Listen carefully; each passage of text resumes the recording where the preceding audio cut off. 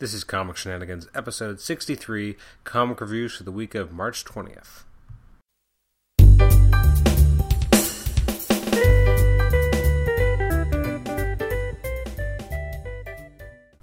Welcome back to the show. This is Comic Shenanigans, episode 63. We're looking at comic reviews for the week of March 20th. I'm your host, Adam Chapman, and thanks once again for joining us for another episode of Comic Shenanigans. So a lot of comics came out this past week.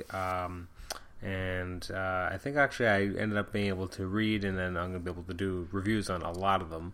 I'm going to keep some of them quite short, though, just because I like to keep these episodes around 40 to 45 minutes. So some of these reviews will be a little bit faster than normal, a little bit more brevity, but hopefully it'll still be a good episode. So first up, we have the end of Grant Morrison's run in Action Comics, which is Action Comics number 18. Grant Morrison's run in Action Comics is kind of a hot topic for some people because it's been just so all over the place. I feel like at times it was very clear and concise what was trying to happen at the beginning anyway. I mean, when the run started, it was much more like street level, and then Grant Morrison went Grant Morrison, if that makes any sense. I mean, you started out with, Superman wearing a t-shirt and his cape, and he's just kind of doing stuff, and then you quickly move into something that's quite different and very crazy. That being said, I didn't really enjoy all this all that much. I thought that it was trying to be more complex and crazy than it needed to be, and as a result, I just felt lost. So let's see. This is this issue. If you look at the credits, everyone's name is backwards, but basically it's written by Grant Morrison, and the pencilers are Brad Walker and Reyes Morales. Not a bad looking book, but I just felt the book didn't really make a lot of sense half the time. I wasn't really sure what was happening.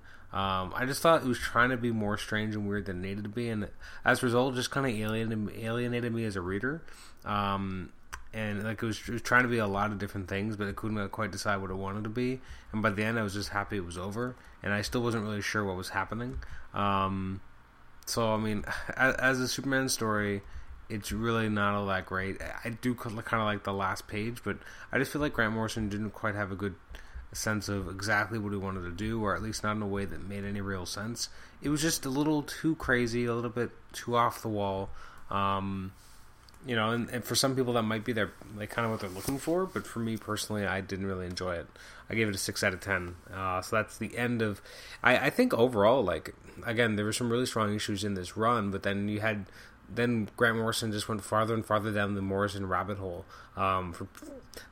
Grant Morrison can be a really good writer, and he has really good ideas, but sometimes he just gets so wrapped up, I think, in his own ideas that it just, by the end, it doesn't even really make a lot of sense, or it's hard to really chart what makes sense in this tapestry that he's put together. I mean, this is not one of his more grounded, more understanding runs where you can kind of look at it all and be like, okay, it all kind of fits together. Elements of it do, but at the end it just kind of goes a little bit too crazy. Next up is All New X-Men number 9. I'm really enjoying this book. And I guess I shouldn't be surprised, but I mean, I guess I got so used to Brian Michael Bendis writing the Avengers, and I was kind of over his take on the Avengers, that I didn't know if his take on the X-Men would be all that interesting or enjoyable, but I'm actually really loving this. The artwork's by Stuart Immonen, who's a fantastic penciler, and I like that when he's kind of getting himself caught up on the next arc, we have David Marquez pulling in. So, I mean, those are two great artists who are alternating. This is some fantastic artwork here. We have the Danger Room session with the original 5 X-Men taking on Sentinels, and that's really cool. I like seeing Katie in this professor kind of stance and seeing her as the leader, which is really interesting. I like Iceman's kind of freaking out about, why does your Danger Room hurt so much, which is kind of cool. You got some stuff going on with Mystique, and Mystique breaks out Lady Mastermind. That part's cool. And then you have a good interaction with Beast, and kind of seeing what's going on with that, because Beast is kind of getting used to how he looks different now, even though he's managed to not die. You have the X-Men coming and realizing that Cyclops has had he has had an interaction with Mystique. What does this mean? And at the very end, just when everyone's kind of upset in different ways, and suddenly old Cyclops shows up.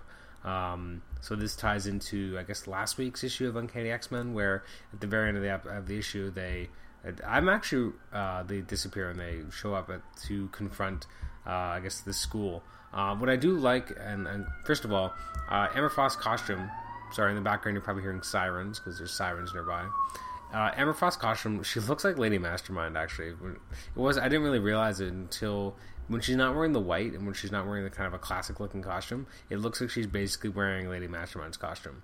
I'm actually really coming to like Cyclops' costume. The X doesn't look nearly as stupid as it did earlier in original artwork when it was first promoted. I'm still not really sure what the point is of the X because how are his beams even coming out? But it's not a bad costume, and I'm kind of getting over it, kind of liking it.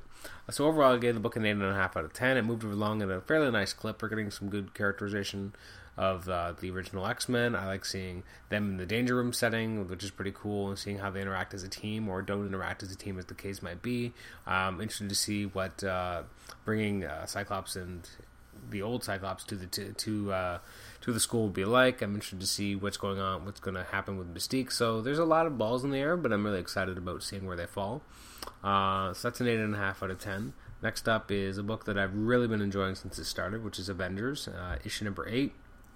Not the strongest issue thus far, but it's still very good. The artwork's by Dustin Weaver, who I guess they're never going to finish the S.H.I.E.L.D. miniseries they were doing together because I'd really like to know what happens in the end of that. But I don't know a lot about the whole new universe from the late 80s, but it's clear that Hickman is playing in that universe. He's bringing the Star Brand and the Night Mask, and I'm interested to see where that kind of goes. I like that they're trying to find out what happened because of the Last Wait event, what the Star Brand means. The Star Brand ends up on the Mars. What does that mean?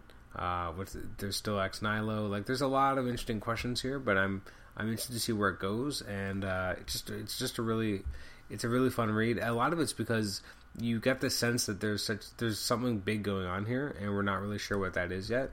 So I really like that Hickman's playing with these really giant, world-centering ideas, and I can't wait to see where he goes from here. So I gave this an 8.5 out of 10. Fantastic artwork by Dustin Weaver. They've had some great artists in this book. I mean, you started off with now I'm forgetting his name, which is horrible. The guy who did why can't I remember? He did a few issues of Uncanny X-Force when it started.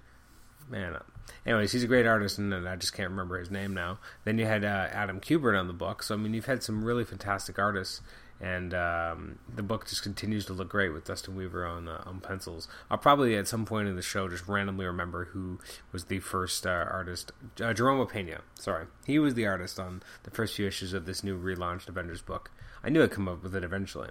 So that's an 8.5 out of 10. It's a great issue. I cannot wait to have it all collected and just to have more of it. I think in a year or so when you have a lot more issues have been published and you can kind of collect all the trades, it'll be one hell of a story to have all collected in one spot. It's really fun, really great read. Next up is Batwoman number 18. Not so sure how I feel about this. I did like it. I'm glad that we're kind of away from the kind of craziness that the last few issues had been. So now we're getting a lot more typical type of storytelling. So it's written by J.H. Williams III and W. Hayden Blackman, with Trevor McCarthy in art and cover. At times it kind of looks like Williams without being Williams, if that makes sense. Part of that, I guess, is attributable to the colorist. It's also one of 2 times this week where we see Mr. Freeze in a book. I like seeing how there's a lot of different things kind of going on here, where you have Batwoman basically working for the DAO, and not being able to really tell anyone, and she's training someone. Sorry, I guess it's her cousin. You have some good Maggie Sawyer moments here as well, seeing what's going to happen with them. I'm also interested to see what's going on with Chase at the end of the issue. I like that Batman and Batwoman are having a little bit of an interaction, which is more than we usually get. This stuff felt a lot more grounded, a lot more... I think I enjoyed it more than I would have expected previously, because the series was a little bit weird and crazy when it had Wonder Woman and the giant creatures and everything, and now we're getting more back into street level, so I appreciate that and I enjoy that switch back into more grounded storytelling. So that's an 8 out of 10. Next up is Birds of Prey number 18. I'm still surprised I'm enjoying this as much as I am. I wasn't really following maybe the first year of this book, but ever since I've been doing the podcast, I've been following it, and I actually really like the team and how they interact. Again, another kind of appearance of Mr. Freeze in here. Cool stuff, though. I like seeing how these characters are interacting with each other. It's just a cool team in general. And also seeing how the Court of Owls and Mr. Freeze is trying to hunt them down. That's kind of cool. Condor and Strix are an interesting kind of twosome to kind of have around. I also like the relationship between Black Canary and what's her name? And Batgirl. And just seeing how they interact. Because it is quite different than it was pre-New 52, but it's still interesting to see that relationship kind of develop. Especially because Black Canary is a lot younger here, and she doesn't feel as old as she was in the pre-New 52. I like how Strix is being written. There's just a lot of really interesting things here going on. I like how Black Canary is kind of dealing with her powers and the idea of what she sees in the mirror. Really cool. I'm interested to see what we do from here. It's a really good book. It's really fun. I gave it an 18. That's right, an 18. I gave it an 8 out of 10 for issue 18. Next up is Cable and X-Force. So far we've had a pretty good run. The last 4 issues have gotten an 8 or higher. I'm not including, obviously, Action Comics 18, which was the first issue we looked at. So Cable and X-Force 16. I don't really like this book. A big part of it's the art. I don't like the colors on LaRocca's artwork. It makes it feel more anemic than it needs to be. I do feel like there are certain panels here where at least it started to feel a little bit more like the LaRocca I used to like, as opposed to what we've been getting recently. I still don't like the look for Cable. I don't like the look for Forge either. I still don't understand really what's going on half the time. Like, I don't think the story's all that clear at all times. I do like that we get some Kitty Pryde interaction and her wanting to save Colossus kind of from himself. I like that Boom Boom is here, kind of being a vacuous kind of slut, which is, or at least playing up that part, which is kind of cool. I like her interactions with Domino and seeing how they team up, because that feels nice, because I mean they worked together a long time, or they worked together when Boom Boom was quite younger. So I actually kind of liked seeing that. I don't really like how they're not really addressing that Colossus's powers aren't really working the same as they should. It's obvious from the artwork, at least, that they're kind of playing up the idea that he's a little bit of both, that they're not quite right, but it doesn't quite work, and I don't know, I just didn't enjoy that part. I want Colossus to be more interesting than this. So what I do really like at the end of this issue, though, is seeing Scott Summers show up, and he wants to talk with Cable. That's probably the highlight of the issue for me. I mean, I'm giving the issue 6.5 out of 10. It wasn't a fantastic read. It had moments where it was pretty strong, but then it had a lot of moments where it just kind of fell apart. But seeing that last page, I'm like, okay, well, now we're going to get into something. Now I really want to see what Cyclops has to say to Cable and see how that works. Because Cable's a character who feels so vacuous at this point. Like, he doesn't have a purpose. He kind of is they're trying to give him a purpose, but they're doing it in such a way that doesn't really make a lot of sense, and it's not clear at all times what that is. So I'm hoping we get something out of this going forward. Next up is Captain America number 7. Didn't really like this either. This is another 6.5 out of 10. This book just needs to decide what it wants to be. Not issue number 7, it's issue number 5. This is by Rick Remender and John Romita. This is both the best and worst of John Romita's artwork at the same time. And I've said this in the last issue's review as well, because you have some pages which are just so, like, the artwork's, there's not a lot of clarity in the artwork. It's just very kind of sketchy, and there's a lot of mushed faces, and it doesn't look like there's a lot of time spent on making sure that the issue looked as great as possible. But then there's some other panels where the artwork looks really strong, and even the beard on Captain America looks really great. So I don't know, like, there's some interesting aspects of the story, but I'm kind of ready for this to be over. I mean, I appreciate what Remender's trying to do here and try this kind of big bombastic superhero Jack Kirby style superhero story, but I just don't really care much for it. I'm done with Dimension Z. I'm done with the fact that Captain America is freaking old now. I mean, like, he was already, it's already been a certain amount of years that he's been out of ice, but now he's been 10 years away, and I guess when he comes back, it's going to be like it's been 5 minutes, and I don't know, I just feel like that feels like an overplayed kind of trope as well, so I'm not really all that interested in seeing it played out. So And part of it, and I have to admit my bias, is that I loved Ed Brubaker's run. I like the more realistic espionage kind of style take on the character. So seeing him in Dimension Z fighting these monsters and having an Arnim Zola consciousness on his chest, I'm not a big fan of that. So, I mean, take from that as you will. 6.5 out of 10. Next up is Captain Marvel number 11. I actually really like the story, but the artwork I just don't care for. And I know some people like, I guess, Sabella. I'm not a fan. Kelly Sue DeConnick is really picking up in terms of the story. I like how it's... I mean, it always feels... Sorry, Sabella's not the artwork. Kelly Sue DeConnick and Christopher Sabella wrote it. My apologies. With the artist is Felipe Andrade. Jordi Belair is the colorist, which I find fascinating because I love Jordi Belair's colors on Manhattan Projects, and this feels like a different colorist completely. But a lot of that is also the squiggle pencil art, and I'm just not a huge fan of that at all.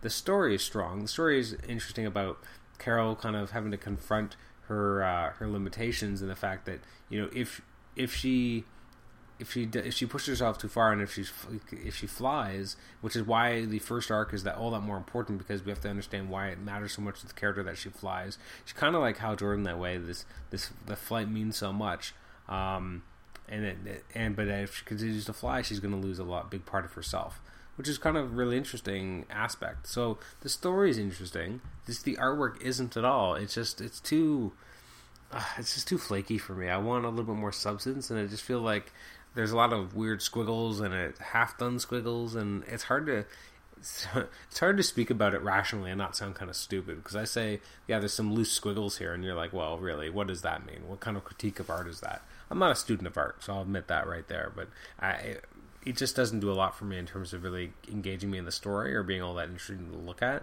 And the story that's written by DeConnick and Sabella is worth more than the art. So that's why I ended up giving it a 6, because I just don't like the artwork. I think if the artwork was stronger, it would have been an easy 7. Probably not an 8, but at least a 7, because it's not a bad story. It's kind of interesting ideas in there. Next up is Constantine number 1. I have never read Hellblazer. That's my shame, because I feel like a lot of people are like, well, Hellblazer's a really great comic. There's been a lot of really great eras in that comic. It obviously ran for a long time. I've never really read any of it, so I don't know a lot about John Constantine as a character. I haven't even watched the terrible movie that I know is not a good introduction to the character anyway. This issue is written by Jeff Lemire and Ray Fox. Makes sense, because I think Jeff Lemire is writing Justice League Dark, so it makes sense he'd be writing the character in both places that you can currently find him. The artwork is by, I believe, let me just pull it up, Renato Guedes. I actually really like the artwork. I actually really like the story in general. Like, I don't know a lot about the mystic world of DC. Is not something I know a lot about, so I like that we're kind of having a John Constantine adventure, and it kind of, the fact that he basically lets his friend die is kind of really fascinating and makes him quite different than the typical kind of hero of any kind. So it's kind of got a dark sensibility to it.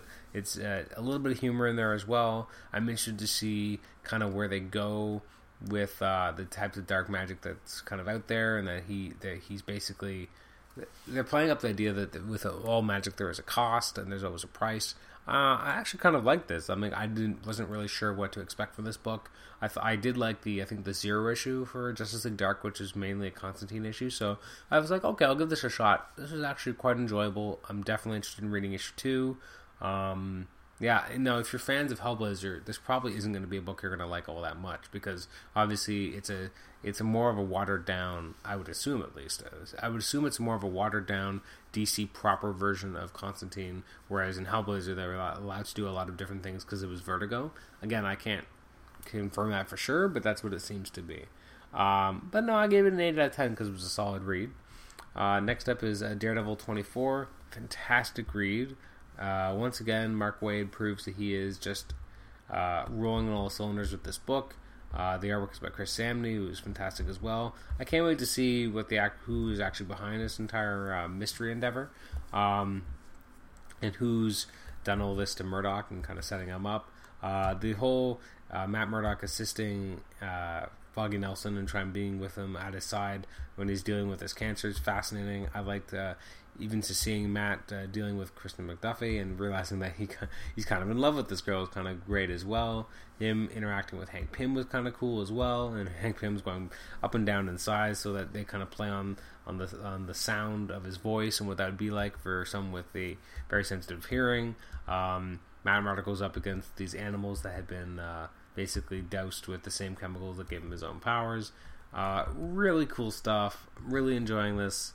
I want to see where they go from here.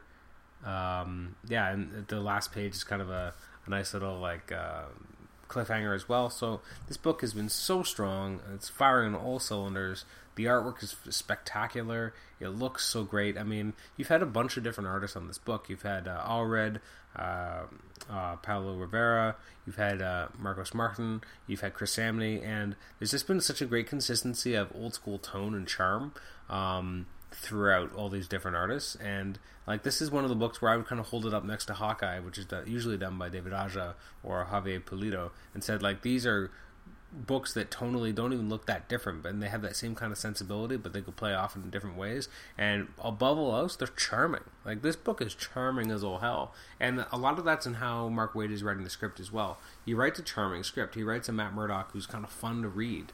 And I mean, for those who might have listened to episode 62 of Comic Shenanigans, we did our top 10 favorite Daredevil storylines. Although I don't think there's been one particular storyline that Mark Waid's done that's really been this is going to be one of my favorites, I do think in general he's done a fantastic run that has reinvigorated the character and added dimensions that we didn't know Daredevil still had, because Daredevil had been so mired in depressing but realistic stories and this darkness, which after a while it just felt almost like it was just too much. And that's just after Shadowland.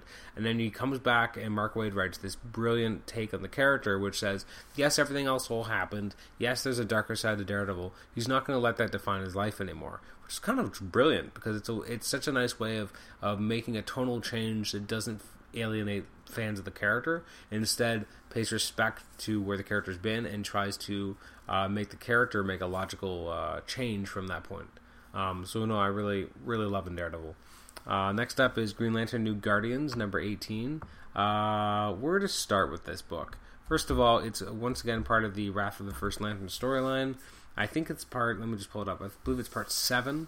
I've read the same part of the story, I think 4 or 5 times now. I'm done with the whole watching this guy change. What is the point of this storyline? It's so frustrating, because all we're watching over and over and over again is these different characters seeing what would have happened if their lives had gone differently and then rejecting it in some way. Here we have Carol Ferris doing it. She doesn't even get her phone focused, though. Of course not, because you also have to make sure that the rest of the New Guardians do. So you have Saint Walker kind of reliving it as well. You have Larfleeze. And then I guess it basically is leading up to the next installment of the storyline is going to be in Red Lantern, so you're going to have more Rage. I just don't care the storyline at all, and I don't think anyone is. I think everyone's I've read a few reviews here and there, and everyone seems to be saying the same thing, that we're reading the same story over and over again. It hasn't moved in any way. Green Lantern is the only place where we actually had any kind of movement, because at least then you have Simon Baz being in the kind of the netherworld, and then Sinestro coming back to life and all that kind of stuff. At least you're getting something different, but this is just, it's painful to see the same story beats repeated over and over again, just with different characters, but it's all generally the same story. I'm just done. I'm ready for the Green Lantern New Guardians and the entire franchise really to have an overhaul and have new people writing it. Obviously, I mean, there's been a lot of talk this week about all the different changes that might be coming, because Joshua Hale Falkov, who was supposed to be taking over, I believe, Green Lantern Corps, left the book saying that they wanted them to kill John Stewart, and now DC's come out and said, no, that's not true, but who knows what's really going on there.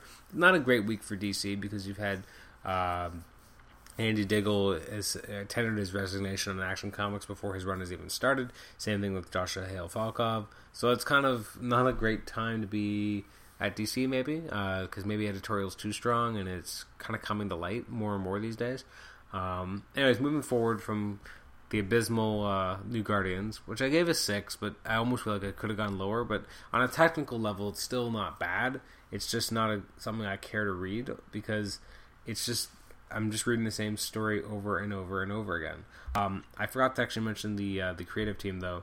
It's written by Tony Bedard, who, you know, he's a good writer. I feel like he's constrained by where the storyline has to go. He's got Henry Presetio on who's the artist on the Carol Ferris sequence. You have Jim Calafiore, who I do enjoy, on the Larfleeze sequence, and you have Javier Pulido on the Saint Walker sequence. Pulido's artwork, this isn't the greatest place for it. It's still good, but he's better elsewhere. So anyways, next up is Indestructible Hulk number 5. I didn't find this nearly as charming as I had the last few issues. I gave it a 7. I thought that I liked the done-in-one natures of where the storylines were going. Now this was part. I still don't understand why he's wearing that armor. First of all, I mean, it makes some sense in this story, but this is ostensibly an Atuma story and a Lemurian story. I felt like it took a little bit too long to get to the point, but I like seeing like this woman incredibly attracted to Hulk and doesn't really like Bruce Banner and is kind of waiting for him to turn into Hulk, and that part's kind of fascinating and kind of weird and interesting. It's not a bad issue. It just kind of felt like it was not that sophisticated an issue. I don't know. I've seen better issues of Hulk smashing and the Hulk being able to be more heroic and be a hero. So this was alright, but it wasn't that strong. Artwork by Lionel Francis Yu. It's written by Mark Waid, who I do feel like has a nice handle on the character. This personally wasn't quite the issue for me. Next up is Justice League 18. Good. This is a good issue. I mean, after the Throne of Atlantis storyline, now you have the idea that Cyborg might try to put together, like they're trying to basically choose who they're going to allow on the roster of the Justice League. So the artwork is by Jesus Saez with it's written by Jeff Johns, and then in the backup it's by artwork by Gary Frank, also written by Jeff Johns. This was an okay issue. I mean, the first few pages are just kind of useless fluff where these characters are basically being asked to go onto the Watchtower and talk about potentially joining the Justice League. He introduced the new version of Platinum, who's obviously one of the Metal Men, and she kind of goes berserk, and the only way to stop her is eventually, but without ruining all the hard work behind creating her, is that we see the new Atom show up. The issue didn't feel like it really did a lot in terms of moving plot forwards, and at the end it looks like someone is trying to get access to all the Justice League's files, which I guess is, you know, pretty crazy, but this story could have been more, I don't know, proactive. It could have been more interesting. I mean, a lot of it's just an extended fight sequence. They bring these characters onto the Justice League's headquarters, and then one of them goes crazy, and then they have to spend the rest of the issue trying to fight her and stop her without destroying her response meter or whatever it's called. And then, thanks to Adam, they're able to do that, and then someone in the meantime hacked in and stole their system, their files and updates. Who cares? Like, I did like the issue. I gave it a 7 out of 10, but I just also feel like now that I'm kind of looking over it again, not a lot really happened. I mean, it's so extended, and I just feel like usually Jeff Johns can get to the point a little bit more than this.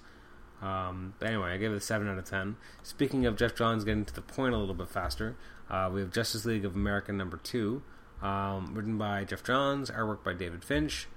There's some stuff in here I really enjoyed. The team kind of comes together, so this is kind of what I just said about Justice League also works here, in that you have a team book where we have a lot of kind of slow build up to what this team is going to be. You have them kind of gathering together, and they looks like they're being confronted by robotic versions of the Justice League at the end.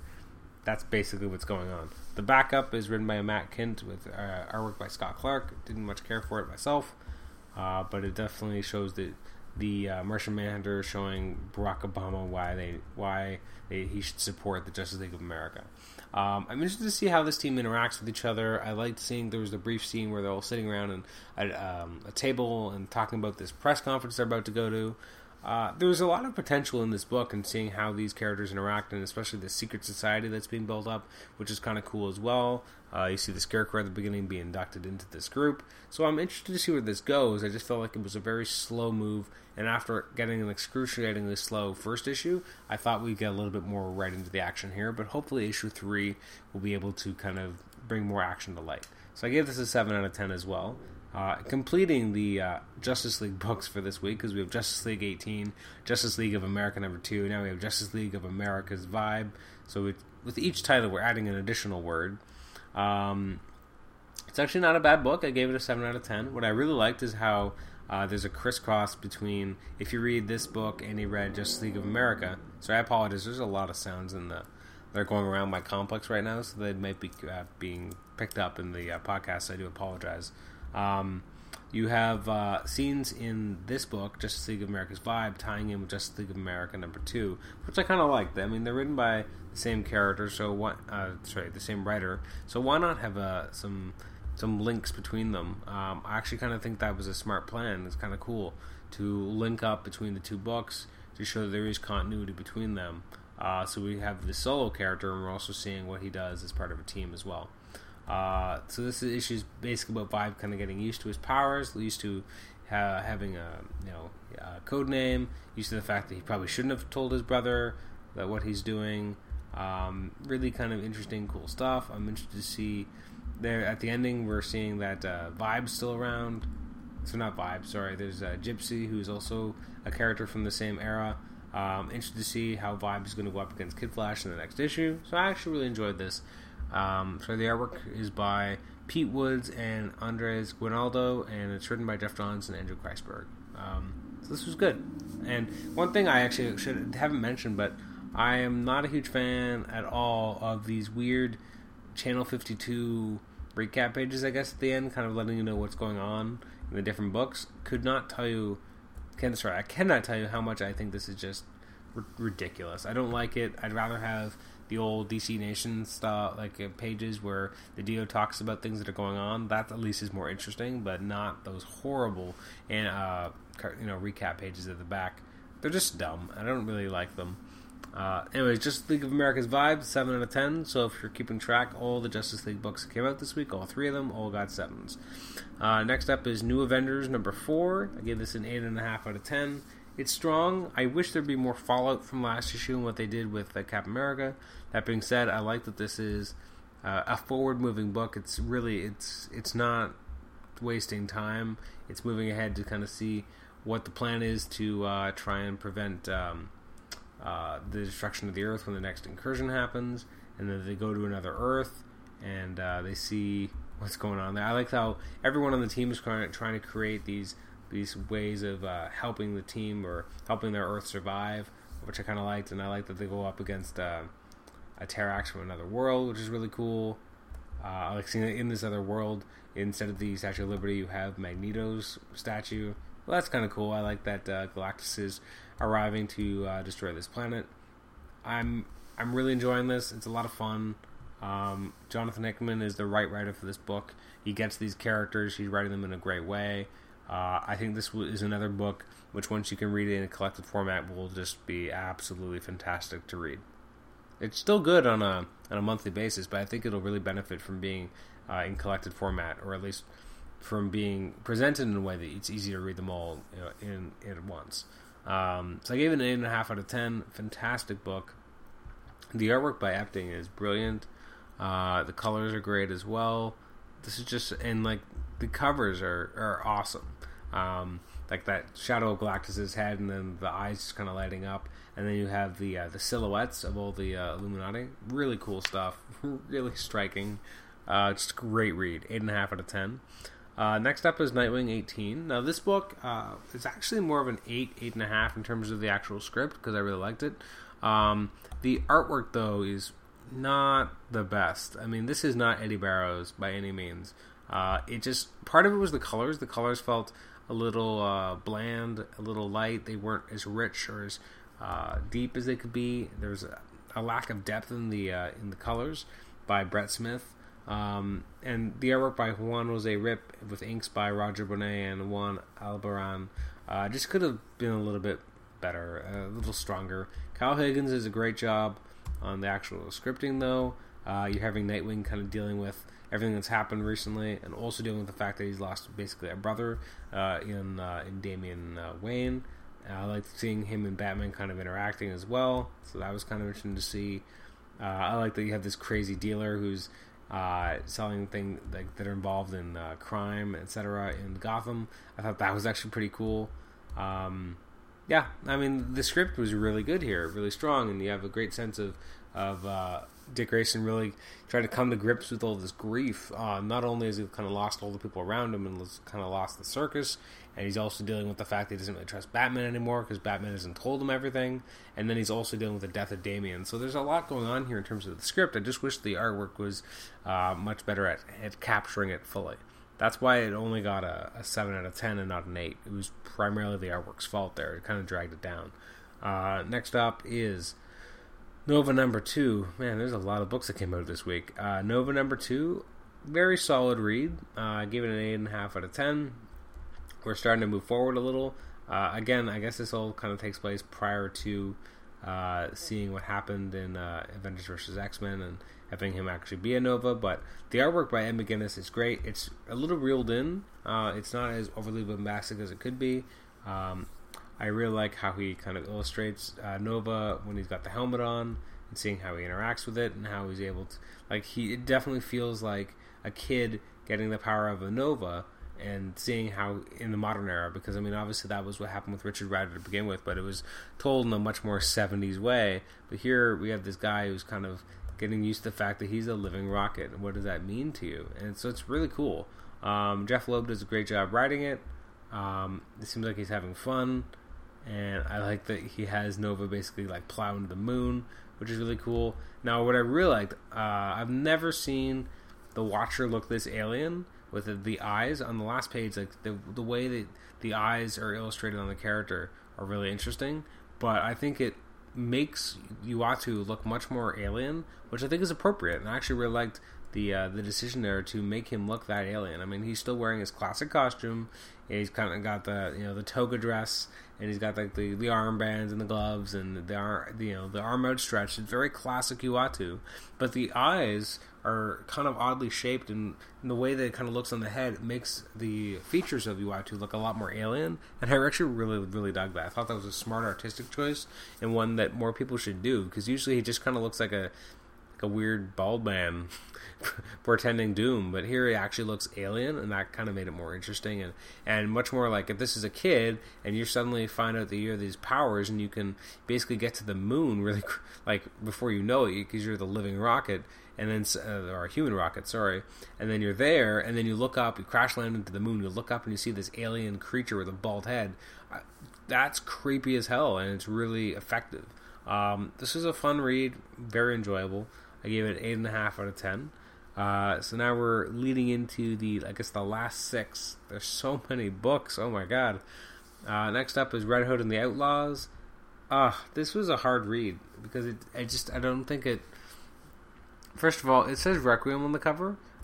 It's not. This is not a Requiem issue. I mean, it's an interesting issue of dealing with the fact that Red Hood's kind of he's in a coma and he's kind of dealing with his own personal demons and especially obviously that means the Joker. And then you also have in the real world you have Alfred and Bruce kind of worrying about Jason and wanting to kind of him. And it's an interesting way of kind of looking at how they want to get him back in the fold, and that they don't want him to be off on his own. And it's kind of showing that he is kind of more part of the family. It would make more sense that if this storyline hadn't been right after a storyline called Death of the Family, which was basically about him not being part of this family anymore. But at the end of this issue, like, you have him basically embracing Bruce, and it's actually a heartfelt moment, but it also doesn't fit what just happened in the storyline at all, especially given the fact that Damian just died. But I think as of this storyline, he hasn't died yet because he was already in the mansion, and it's just the continuity is hard to understand because at some point they have to, when Damian dies, it's the same day that Jason Todd is wearing a different costume, and that can't be this day, and it has to be after this day. And I guess I'm not supposed to think about these kind of things because once I think about them, they don't make any sense. The story wasn't bad though. I mean, again, the cover was disingenuous. The artwork by Tyler Kirkham, not his best, but it's still fairly good, and it's not a bad script by Scott Lobdell. Although, really, this is 2 issues in a row which are much more Red Hood focused and not in any way the Outlaws focused. But yeah, so that's Red Hood and the Outlaws number 18. I gave it a 6.5 out of 10. Next up is Savage Wolverine number 3. This book, It's fun. I like that we had Amadeus Cho here. I like that. I thought this was actually in some ways a lot more fun than the last couple issues. The artwork by Frank Cho is just really. It's just Frank Cho's art. I mean, it's so. It's about like these women in like jungle loincloths. So there's a lot of breasts. There's a lot of there's a lot of really good looking women and even good looking guys. It's not about it's not about realistic artwork. This is about hot ladies and hot guys fighting in the Savage Land. I like that you had Amadeus Cho here. I like that you have the way that Wolverine kind of interacts with some of these characters. I like that Shanna kind of inadvertently provokes more combat because she falls on someone. It's fun, and she gets pretty critically injured here, and it's up to Amadeus Cho to kind of try and save her life. You know what? As much as this story really probably doesn't need to be told, and this isn't like a comic where I'm like, you have to read Savage Wolverine, otherwise you will not understand what's going on with Wolverine. That's obviously not the case. It's very much its own thing. That being said, it's fun. It's a big, dumb, fun story with Frank Cho art, and Frank Cho is not the greatest writer, but it doesn't really matter, and the art is fun, and it's all about the tone and sensibility of a comic, and this one is not overly concerned with taking itself seriously. It's trying to have a good time. So if this issue had been trying to be more serious, then I would have been like, well, this is just a mismatch and this isn't working. But because it's trying to have fun, it was a fun read. I'll give it that.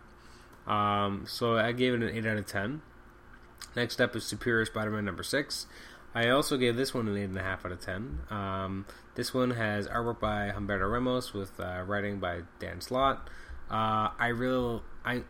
It's the type of thing where like I really like what's going on in this book, but I want Peter back already, because it almost feels uncomfortable, because at what point is Spider-Man going to go past the edge of return? It kind of reminds me how Smallville felt after a while, that he was constantly like getting his mind controlled, and then it was constantly screwing up his life, and then he'd be like, oh no, my life has been screwed up again, but I can't tell anybody, and it's just like, again?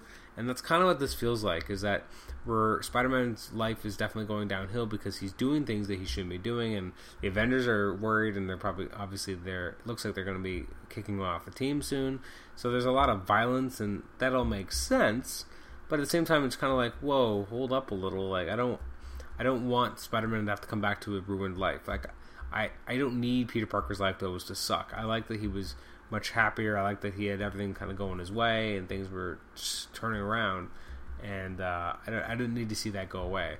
That being said, I like that you have Screwball and Jester taunting Spider-Man here, and Spider-Man just basically losing it because he connects what happens to what happened when he was younger, and he just sets off and he beats the crap out of these two characters who are relatively joke characters and even then they're like, you don't get the joke, and this isn't funny, and Spider-Man just beats them up and brutally, and the Avengers basically resolving, okay, we got to bring him in, something's not right, we have to look into this.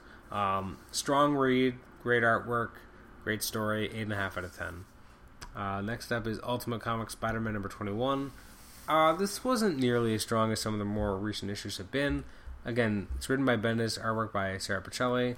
It's a good read. It just didn't quite feel as strong. You have Venom is kind of out there, so that's going on. You have Spider-Man's dad has been heavily injured. You have Gwen Stacy and Mary Jane showing up, so they're having interactions on what to do about that and what they know about Venom. So that part's kind of cool. Seeing what Maria Hill kind of thinks about the entire situation is interesting as well. Something about it just didn't quite work with me, and I'm not really sure what it was. It was not a bad read by any means. But it wasn't the strongest issue either. Part of that's because we didn't really get any Spider-Man action. And I like seeing Miles as Spider-Man and seeing how he interacts with that Spider world. But hopefully we'll get to see more of that coming up. I'm not really sure how I feel about this weird, grotesque version of Venom, but a lot of that will come up, I guess, in the next few issues. I gave it a 7.5 out of 10. It's still a solid read, though. Next up is X-Factor 253. This is okay. I mean, it's not a bad read. It's 7 out of 10 because it's not like the strongest read I've ever read. It's not the strongest writing by Peter David I've ever done. Multiple Man is essentially removed from this story, so we don't even get that sense of humor in here. But you are seeing more about what's going on with the Hell on Earth. The fact that all Marvel's heroes are kind of having to fight against it. I like that Tyr is kind of dealing with his lineage, etc., and seeing how X-Factor's kind of rallying around him and trying to protect him.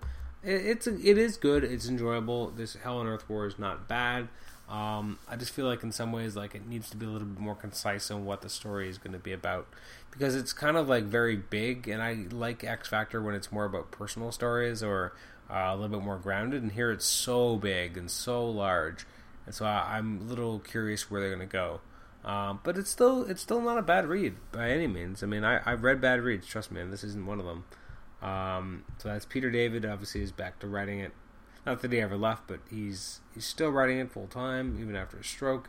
And the artwork here is by Leonard Kirk, who does provide a nice, consistent visual tone to the book. At times, I feel it almost looks like Stuart Immonen, which is a high compliment.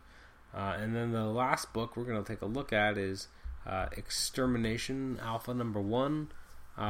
So this is starting the... Sorry, I guess it's not called Alpha. I guess it's just called Extermination. This is starting the storyline that we're basically seeing the Astonishing X-Men, the Extreme X-Men team, and the Age of Apocalypse book all kind of crossing over. So you're dealing with first a Nightcrawler and a Dark Beast trying to get Nightcrawler back to his own universe, and he's kind of confronted by the Astonishing X-Men, especially Wolverine, because he was recently betrayed by him. And then when they eventually make it through into the new world, you have Nightcrawler dealing with the fact that everything he thought he knew is gone, which is upsetting for him. Dark Beast also, he was so excited about going back to his own world, and now to find that everyone's kind of been toppled and it's not what he thought he was going to leave. The Astonishing X-Men are able to follow them in, and then suddenly you have the Extreme X-Men show up and say that there's a lot more going on here, and then these things show up, which I don't even know really what they are. They look like Sentinels, but I guess not really sure what that means. Now, not being someone who's been reading Extreme X-Men, I don't really know what's going on here. I've been reading Age of Apocalypse, so I know what's going on there. I know what's going on with Nightcrawler because I had read what happened to him recently on Uncanny X-Force. I don't know what the event Astonishing X-Men have really been up to. I do have no real idea what the Extreme X-Men have been up to with Dazzler.